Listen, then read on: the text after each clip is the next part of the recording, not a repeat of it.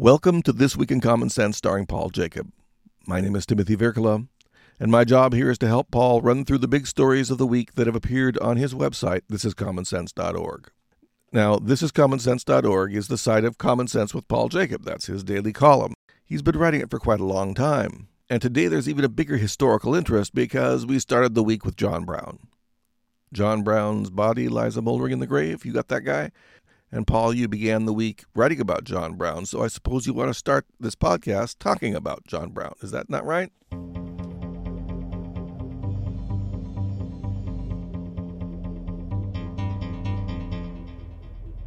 I do want to start talking about John Brown. And maybe the best way to look at John Brown is to start where I somewhat concluded in Monday's piece to Emancipate. It was the anniversary over the weekend of the raid on Harper's Ferry. John Brown and his 21 raiders who were with him, 7 black, 14 white. And it didn't go very well, but it was 1859. He wants to do something to get rid of slavery, to free slaves. And so he raids Harper's Ferry to both get munitions to arm these newly to be freed slaves, and doesn't work so well. He's pretty quickly kind of stuck in Harper's Ferry, and then federal troops come. But my whole life, I had kind of learned, hey, yeah, he was right about slavery, but he was kind of a lunatic. And of course, there are what would be called war crimes, crimes against humanity that, he may have kind of slaughtered some people in Kansas, and the Potawatomi massacre. And anyway, so, the point of Monday's piece was not to say John Brown's the greatest guy ever, but was to say that what he did at Harper's Ferry was the act of a hero, and not the act of, and not a terrible act. Years ago, I went to Harper's Ferry, and I didn't know much about it other than kind of I'd seen the movie a few times. I don't know if people remember it, but kind of a funny old movie. It wasn't funny, but when I think back of it, it was not, sophisticatedly done. But I didn't really have a sense for where he fit. And one thing that caused me to reevaluate was quotes at the museum there, which is much nicer today, I understand. But at the time, it was a very small museum, but it had some quotes on the wall by Frederick Douglass and Henry David Thoreau. And of course, Thoreau is always kind of put up as the, nonviolent civil disobedience. And Thoreau certainly practiced nonviolent civil disobedience. But here's what he had to say about John Brown in a plea for Captain Brown that he wrote after the event. And it was basically asking people to spare John Brown's life, John Brown was executed in December after the raid in October.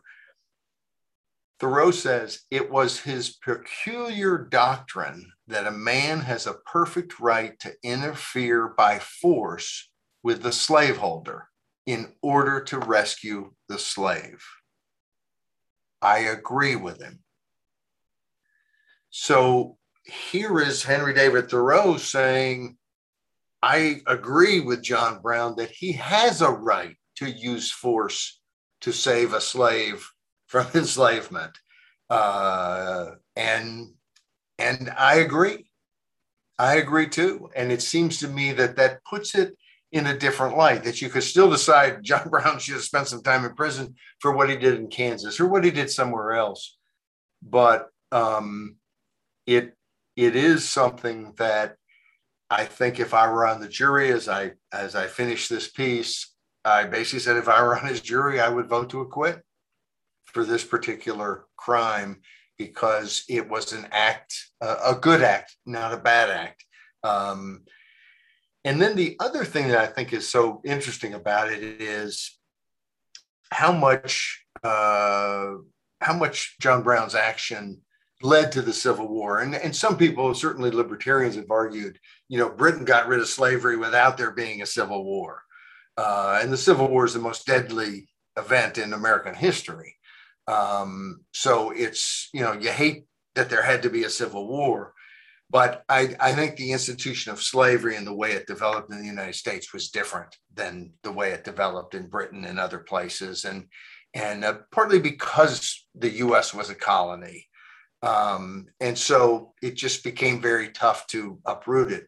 And Frederick Douglass, for one, believed that John Brown made it certain that slavery would end. He said, until this blow was struck, the prospect for freedom was dim, shadowy, and uncertain. The irrepressible conflict was one of words, votes, and compromises. When John Brown stretched forth his arm, the sky was cleared and the clash of arms was at hand. You hate to think of the clash of arms being at hand, that John Brown spurred on the Civil War, except, if it takes a war to end slavery, that happens to be something I think wars are worth fighting for. Anyway, I think it's interesting the way that we have dealt with John Brown as a society in two ways. One, I think that there has been this desire to make him a madman, because it's very tough for authorities to say, hey, this time that they, came armed to start, in essence, some sort of insurrection was a really good time, because the authorities would like every insurrection to be a bad insurrection and every act of violence against the powers that be to be a bad thing. Even if the powers that be are doing bad, it would be better to let them do bad than to stop them with violence. I don't happen to believe that way. And frankly, the founders of this country and the framers of the Constitution didn't believe that way either. And I think most Americans don't believe that way. They do believe you have a right to step out and refuse to obey a law, or to even bring arms forth to say, no, we're not going to let you do what you think you're going to do, or we're not going to let you take us and force us to do something. And so I can, you can understand the motivation, but it's the wrong motivation. And it's important, I think, to discuss John Brown, because it is important to show that, okay, here's an instance in which maybe it was justified, or what could he have done differently? You can see a high school, a junior high class, a college class discussing John Brown, and was it right? Was it wrong? All these kind of things. And I think people who look at it openly, a lot more are going to say that he was right. But there's another part of it too. I think there is, I think it was so important. Some of my heroes growing up, I read about the White Rose students at the University of Munich in Germany. And they stood up. I mean, they didn't use violence. It was totally nonviolent. Of course, they were guillotined. So the nonviolence didn't work out so well for them either.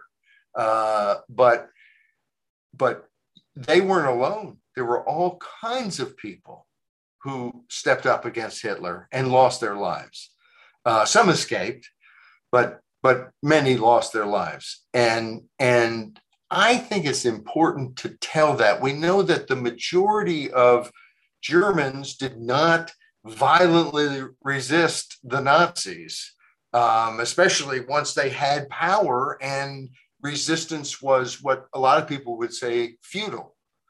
And so, the same is sort of true in the United States. I think there were probably a lot of other people who would have said, you know what, I'd like to take up arms against slavery, but we're afraid that means I die.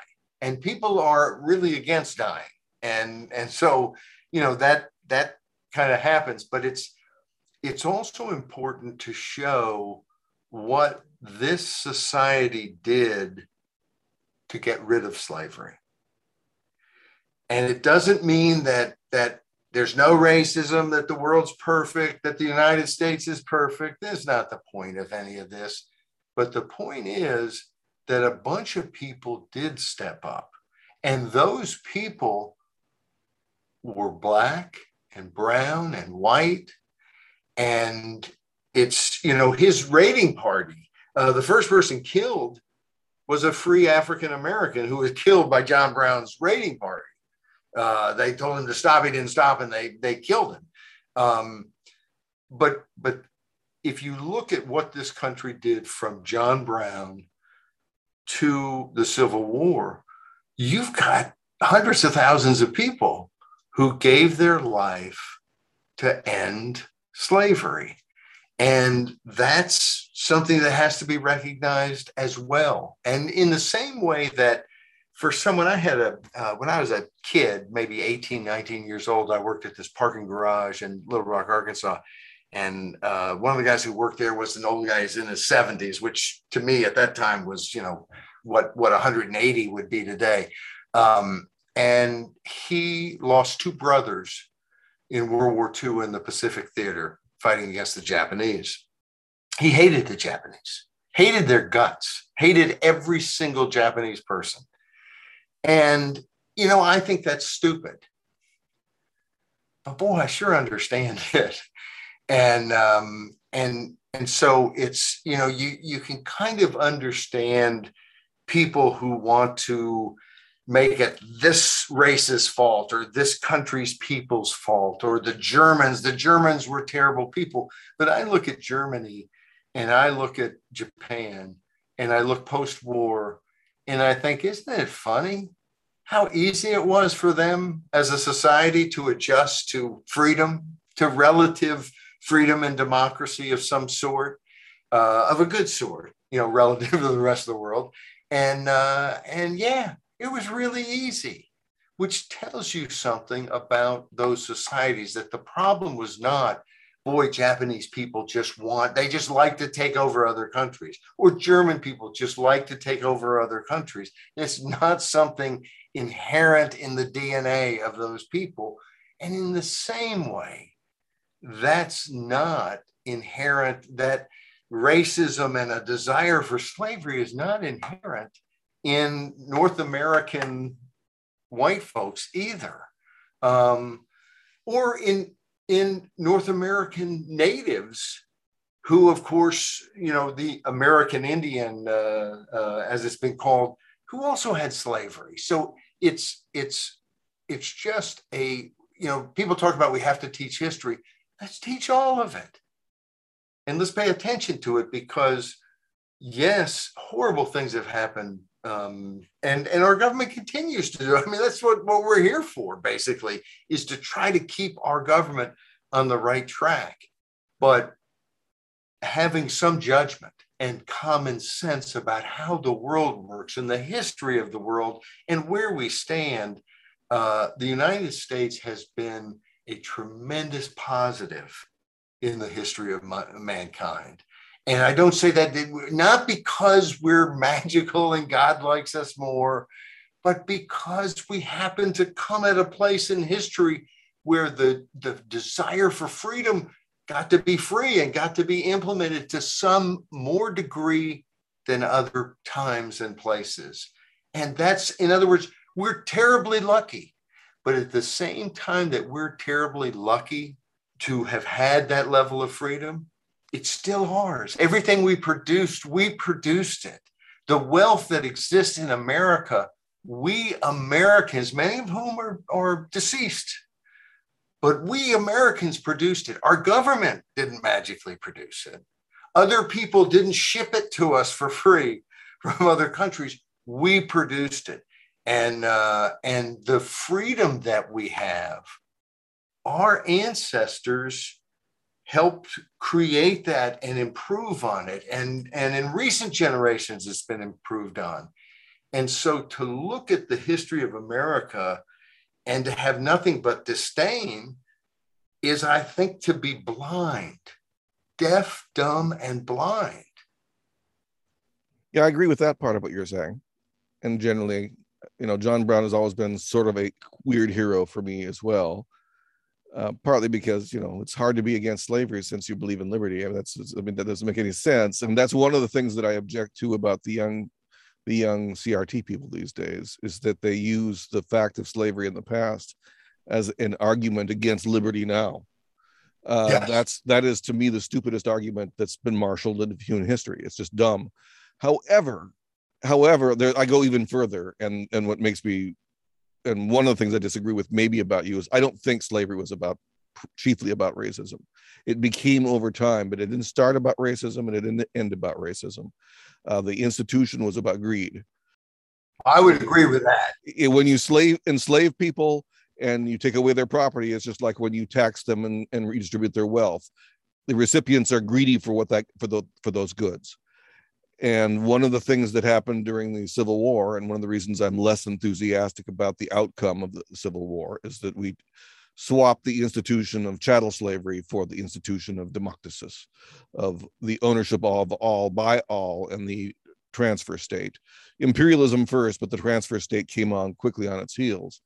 And the idea of getting ahead at the expense of others was brought into politics in a big way by the end of the 19th century.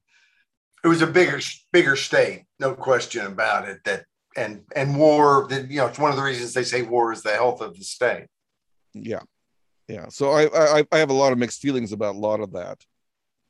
The most interesting person to me as a thinker in that period was Lysander Spooner, a jurist and practicing lawyer in Boston. And he was an anti-slavery person. In fact, he convinced Frederick Douglass that William Lloyd Garrison was wrong and that the Constitution did not justify slavery, so that we shouldn't chuck the Constitution. That was his argument in one of his early books about slavery. And it became the sort of the platform of the Free Soil Party. And it was very influential. But Lysander Spooner was one of the men in New England who was backing John Brown. He actually came up with a plan that was very similar and published a plan that was very similar to John Brown's raid. And the idea was to free slaves through illegal means. But he thought that was entirely legal since slavery was illegal. Right. And that was the argument that he gave, a natural law argument, is that at some point you have to basically reject the laws that exist if the laws are so unjust. Like the Secret Six, the six major figures, yes, in which we mentioned on Sunday. He got away with it. He was not accused of treason. Nevertheless, his most important work after the Civil War was called No Treason. He was very concerned about the idea of treason. And I believe, wasn't John Brown executed for treason? Treason and insurrection, I think. Yeah, insurrection is possible as an argument, though I don't think really they made the case. And it looks to me that he didn't get a fair trial. Very clearly. I don't think he may have lost even if he did, but I don't think he did. I think the circumstances were such, but yeah, I think when you think about the supporters behind Brown, that's also something that never really comes out, that this was not just one guy who got this crazy idea to start to free slaves and arm them and create bigger problems for the slaveholders in the South. I thought it was very interesting. And and this is something we do, and then people who come to the site regularly obviously are aware of this or get the email. But every day we have a thought, somebody's wise, witty, or ignorant statement or something that's worth commenting on and thinking about. And then we also have a today, which is what happened in history on this day that has some relevance to freedom, which is kind of our favorite thing. And we had something to talk about the raid that started on the 16th of October late at night, and when it ended on the 18th. But on the 17th, this is something you had found that I had heard about it, but I'd never really seen anything about it. But you might mention what we posted for the today on what was Sunday, about the financiers of John Brown. It was a post called "The Backers of John Brown," and it was basically relating the first few pages of The Secret Six by, let's see, Edward J. Renahan Jr. And it's an interesting book, and it's about the financial backers of John Brown's raid. And they lasted 50 years. I mean, three of them lasted, well, two of them lasted 50 years, and the wife of another lasted, until, Right. what would that be, 1909, I guess it was. I don't remember exactly. That would be 1909, right? It's a really fascinating book. I recommend it in part because it gives a different way of looking at the world. These are people who had different ideas, even than people now, and even people then. And since they were instrumental, not only in John Brown starting his little gambit, they were instrumental in not backing him up. They felt guilty. They did not feel very comfortable about what they had done because they let John Brown get executed, but they themselves were off the hook. And Right. So that's an interesting story. And I think that it's worth reading about, because it really is an interesting set of arguments and ideas they had, the men that actually helped John Brown, the white men in the North. I think what's also interesting to me always in these sorts of historical things, when they talk about who funded something, I know from being someone who works politically and who also raises money to work politically, that if you don't find any funders to help you do what you're trying to do, it almost never gets done. And so these folks who were willing to write big checks, I don't know that you wrote big checks in the day, but you did whatever. You went to the bank and got some coin, and they did have paper money. But anyway, the funders of John Brown were critical, or John Brown's not going to be around very long. And I think back to, and especially in today's politics, where anyone who has money is evil and terrible. And the reality is, people who have worked and have some resources, that's the beautiful part about capitalism, because you know what they do? They take that and they do something that they think is important. And if you think it is too, you get to participate. You didn't even have to make the money. So I like all that. And I think one of the most interesting things I've ever heard from a historical standpoint about the importance of funders is that when King George brought back the governor of Massachusetts during colonial days, his first question was, what are the state of John Hancock's finances? John Hancock was funding the American Revolution. And if he got hurt financially, we might be Great Britain West or whatever. I mean, come on. He was hugely important, that important that was the first question the king asked. How's he doing financially? Because he's putting money in this thing and it's killing us. And so that's the way I look. I'm not a big fan of Soros, although he's done some things that I agreed with his money. But I have a ton of respect for people who, instead of giving money to something where they'll all applaud and your name will be on some building at a college or a hospital or whatever, and obviously these are important too, and I applaud you for doing it. So the fact that I say people will applaud you, that's not a bad thing. It's a good thing. But people who give politically take such risks. They could just live the good life. And instead, they take risks because they care about the future.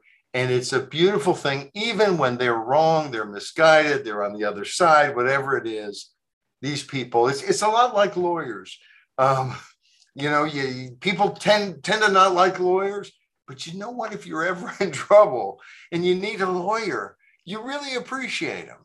And so it's the same sort of thing. If you're ever trying to accomplish something in this world, you appreciate the people who provide the money to do it, whether it's the bank or in politics. Banks are too conservative to give money to people in politics. You need folks like John Hancock and like these folks who gave money to John Brown, because that happened throughout all of history.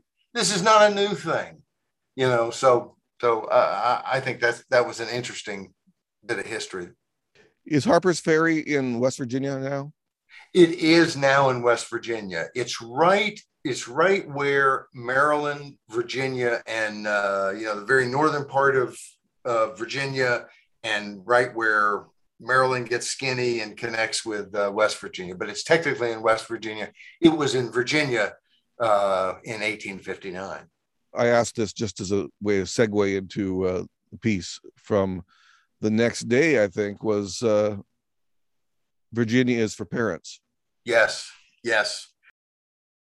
It's funny because I was going to segue a different way into that authoritarian ardor, which is basically that the same when you mentioned CRT and so on. But I think you're right. The Virginia is the better segue here.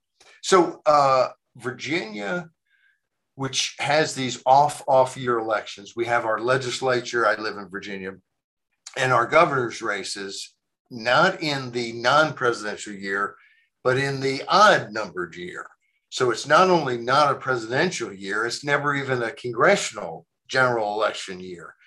So it's always in the odd year, and they call it an off. And I can't think of any reason to do it that way, except to try to dodge as many voters as possible and have fewer people make the decision instead of more people. But in the Virginia race, this is a state that I point out has become much more blue. Started out, years ago when I first moved to Virginia, especially in the county I'm in, was a solid red county. And then it became purple, and now it is pretty solidly blue. And the last 13 statewide races, going back all the way to 2012, Democrats have won every single one. So it's a tough place for Republicans right now. And yet the governor's race has become very, very close. Businessman Glenn Youngkin is running against former governor Terry McAuliffe, who was the Clinton pal. He may have been his campaign finance treasurer, whatever, for the presidential campaign. So I'm very close to the Clintons. And was governor before. In Virginia, it's a one-term limit for governor, but the governor can come back, although rarely have they come back. So it'll be interesting too. I think there's a slight drag on McAuliffe because Virginians aren't used to a governor coming back and may kind of not like it. And maybe I'm just, posing my own view on the race, but I do think there's an element of that. But the biggest statement out of this race is the last debate where they're talking about schools, and McAuliffe basically says, I'm not going to let parents tell schools, parents shouldn't be telling schools what to teach their kids. And of course, that's exactly wrong. What we desperately need in education is customers, and not just customers, but customers with clout, like customers are supposed to have. And they need to be listening to parents. And of course, we had written something that was a much broader, talking about a lot of different things, but led off by talking about McAuliffe's statement. And Doug, not sure what the last name is. I don't know him that I know of, but at the website, a fellow named Doug said, "Hey, you've taken this out of context. That's not what he was saying, really." Well, it is what he was saying, really. And the more you look into it, the more you see they were talking about a number of different things. There are transgender issues in the schools, about pronouns, about bathrooms, about locker rooms, so on and so on. Lots of fights about those.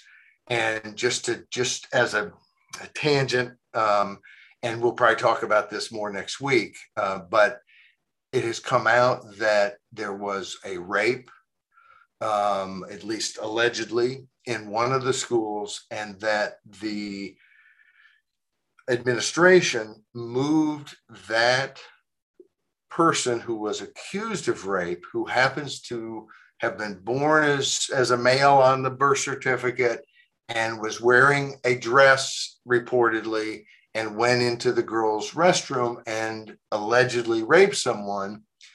That has not really been publicized, had not been publicized. In fact, at a board meeting, they said there had been no such thing as that. And that's when the father of the girl, who alleges she was raped by the, apparently, from what we're told, transgender person, got very upset and was arrested.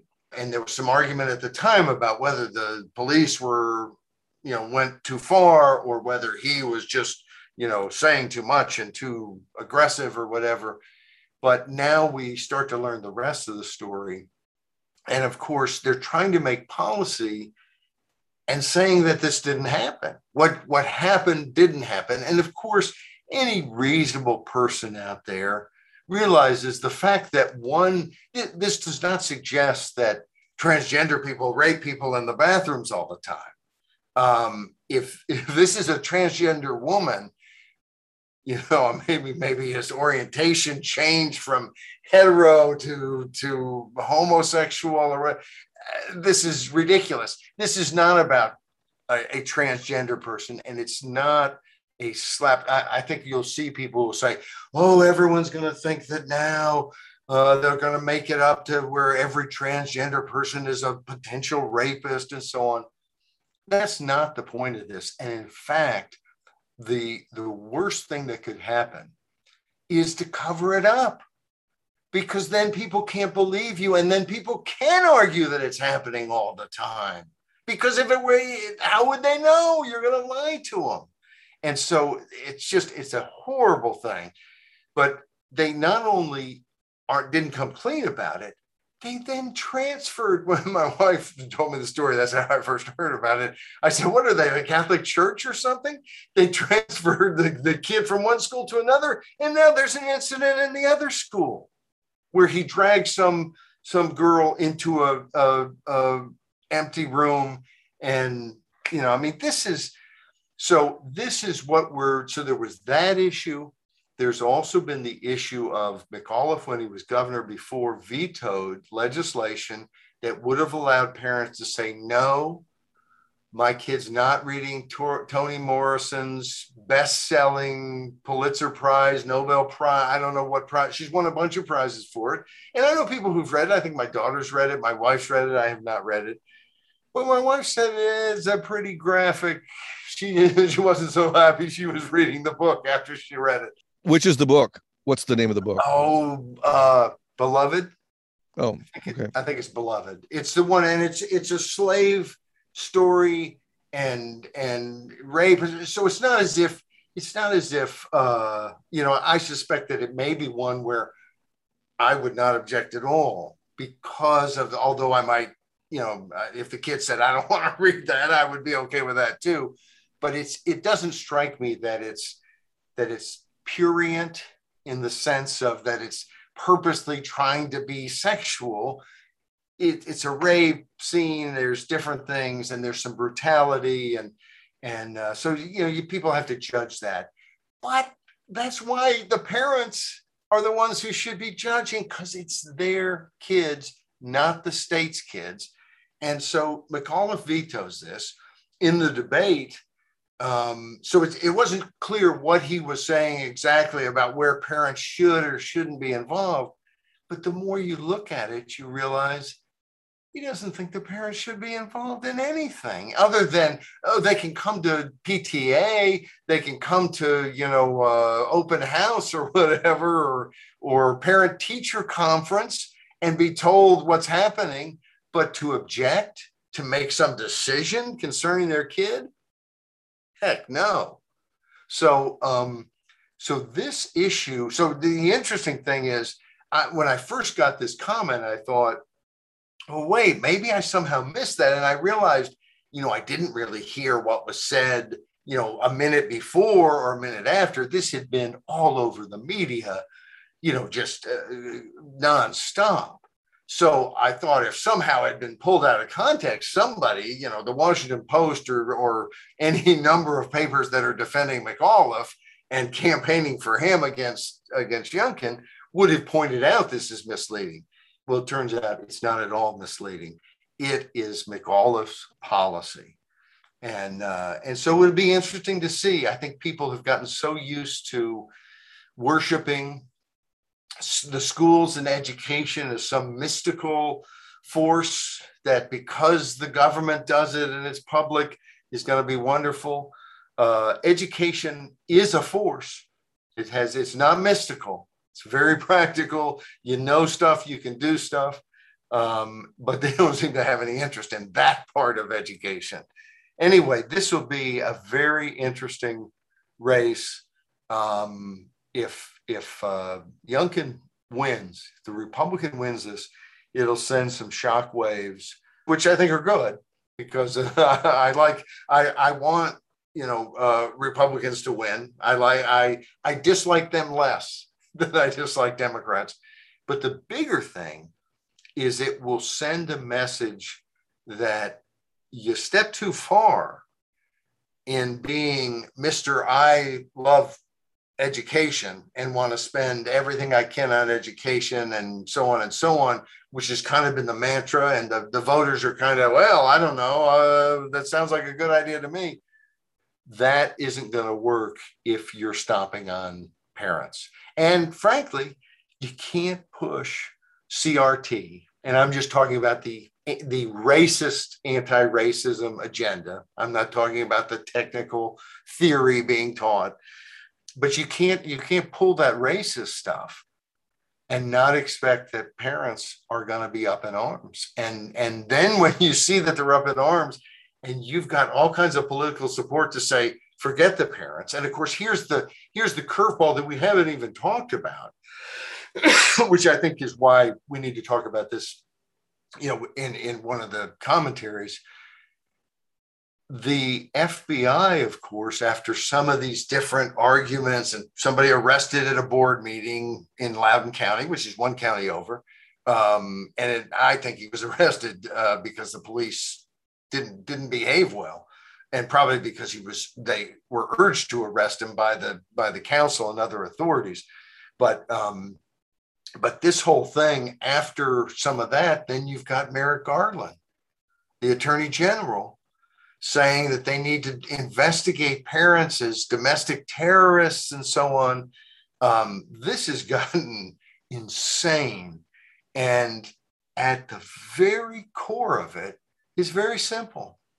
They have no respect for parents. Maybe CRT or maybe this racism is what most parents want. Well, then I wouldn't like it. I didn't send my kids to public school anyway. But and I sure wouldn't if that were the case. I wouldn't even consider it. But it's not as if they're saying, hey, we're trying to figure out the best way and we just disagree. They are trying to have it their way with our kids. Let's hope that this sends a message that that's not the way to play. Well, to me, it sounds authoritarian, which leads us right into authoritarian ardor, which was for October 30th. No, October 20th, not October 30th. We're covered next week. I'm taking the week off.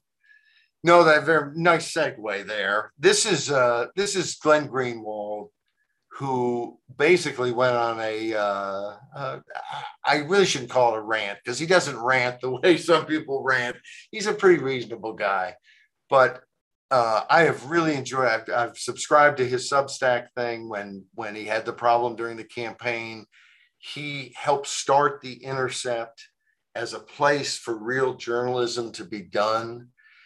And then during the 2020 campaign, when he wrote something about some of the ridiculous things that Biden was doing, they censored it and wouldn't run it unless he took out the negative stuff on Biden.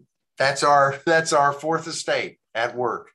And so he went to Substack, and as soon as I heard that and went there, and I subscribed, and so I get his emails, and I think he's the best thing going. I also now subscribe to Matt Taibbi, which I think I just butchered his last name, but I think he's very good. But these are folks who, both of them come from the left.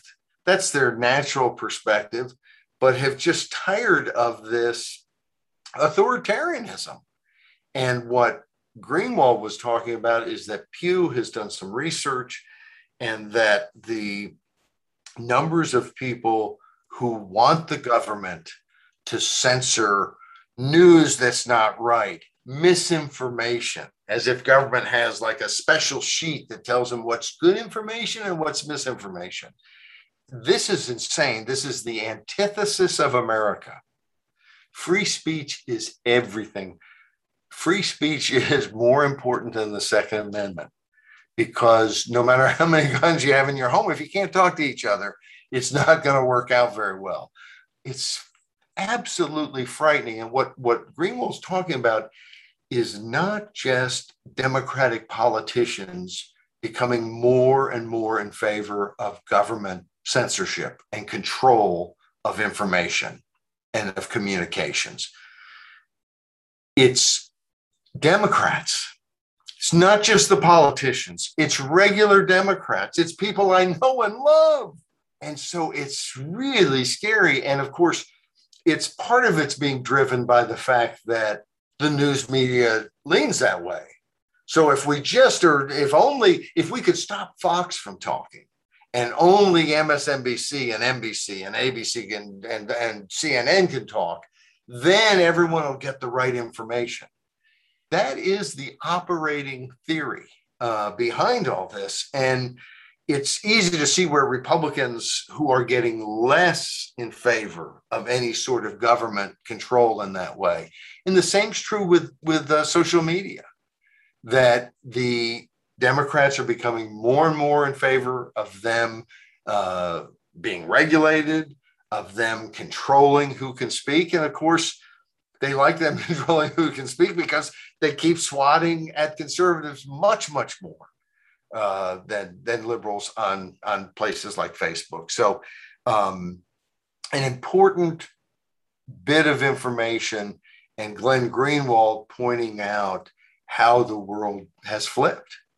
I mean, in the 1960s, you had the left talking about free speech on campus. We have to be able to speak freely.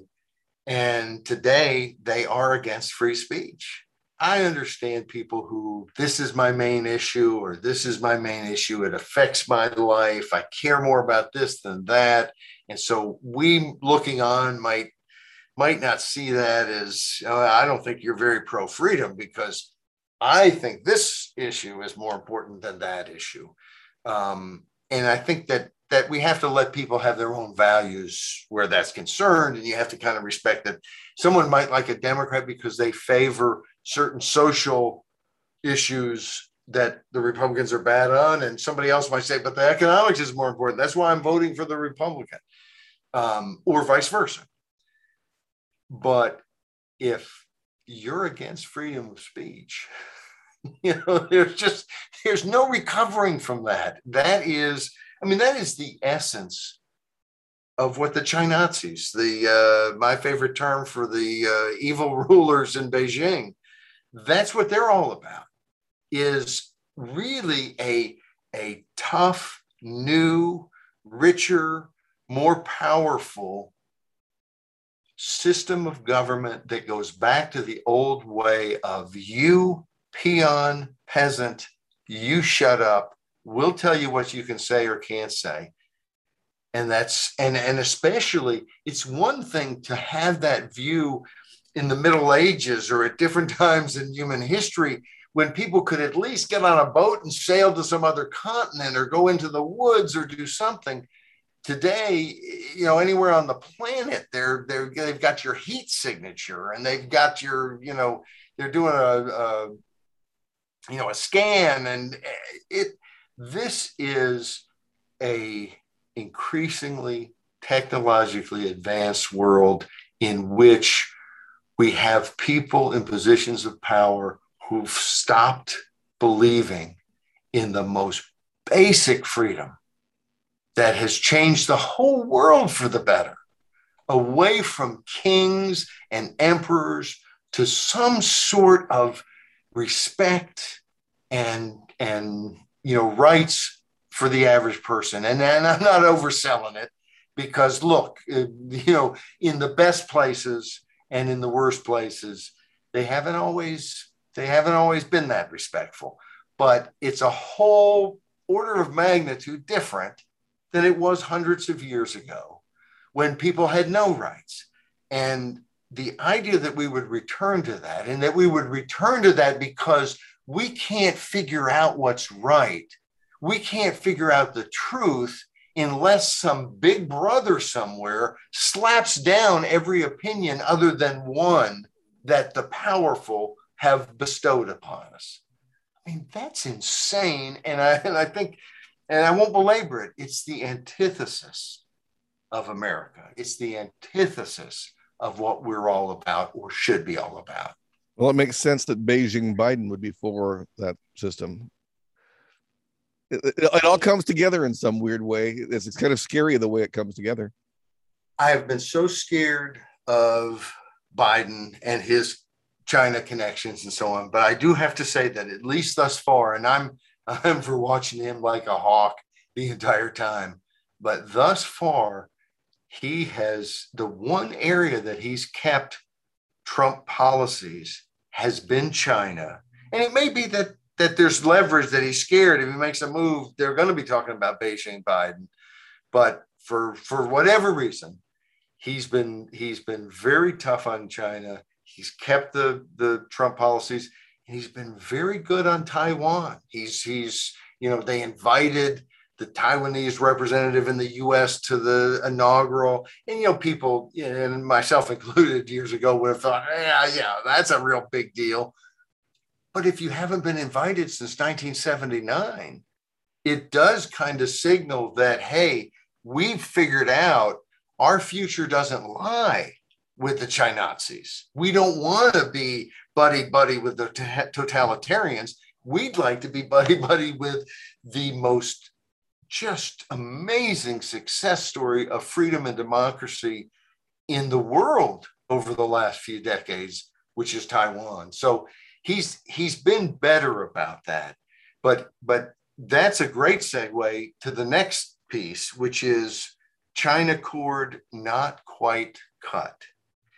And we talked about LinkedIn that was literally censoring people's posts for the Chinese, and even suggesting, well, maybe you'll want to edit that and say this instead, and so on, as if they're going to help kind of persuade you that the Chinese censorship is not really such a bad thing. Couldn't we just change your name here? Or, this wasn't their name, but different things that they had written or said.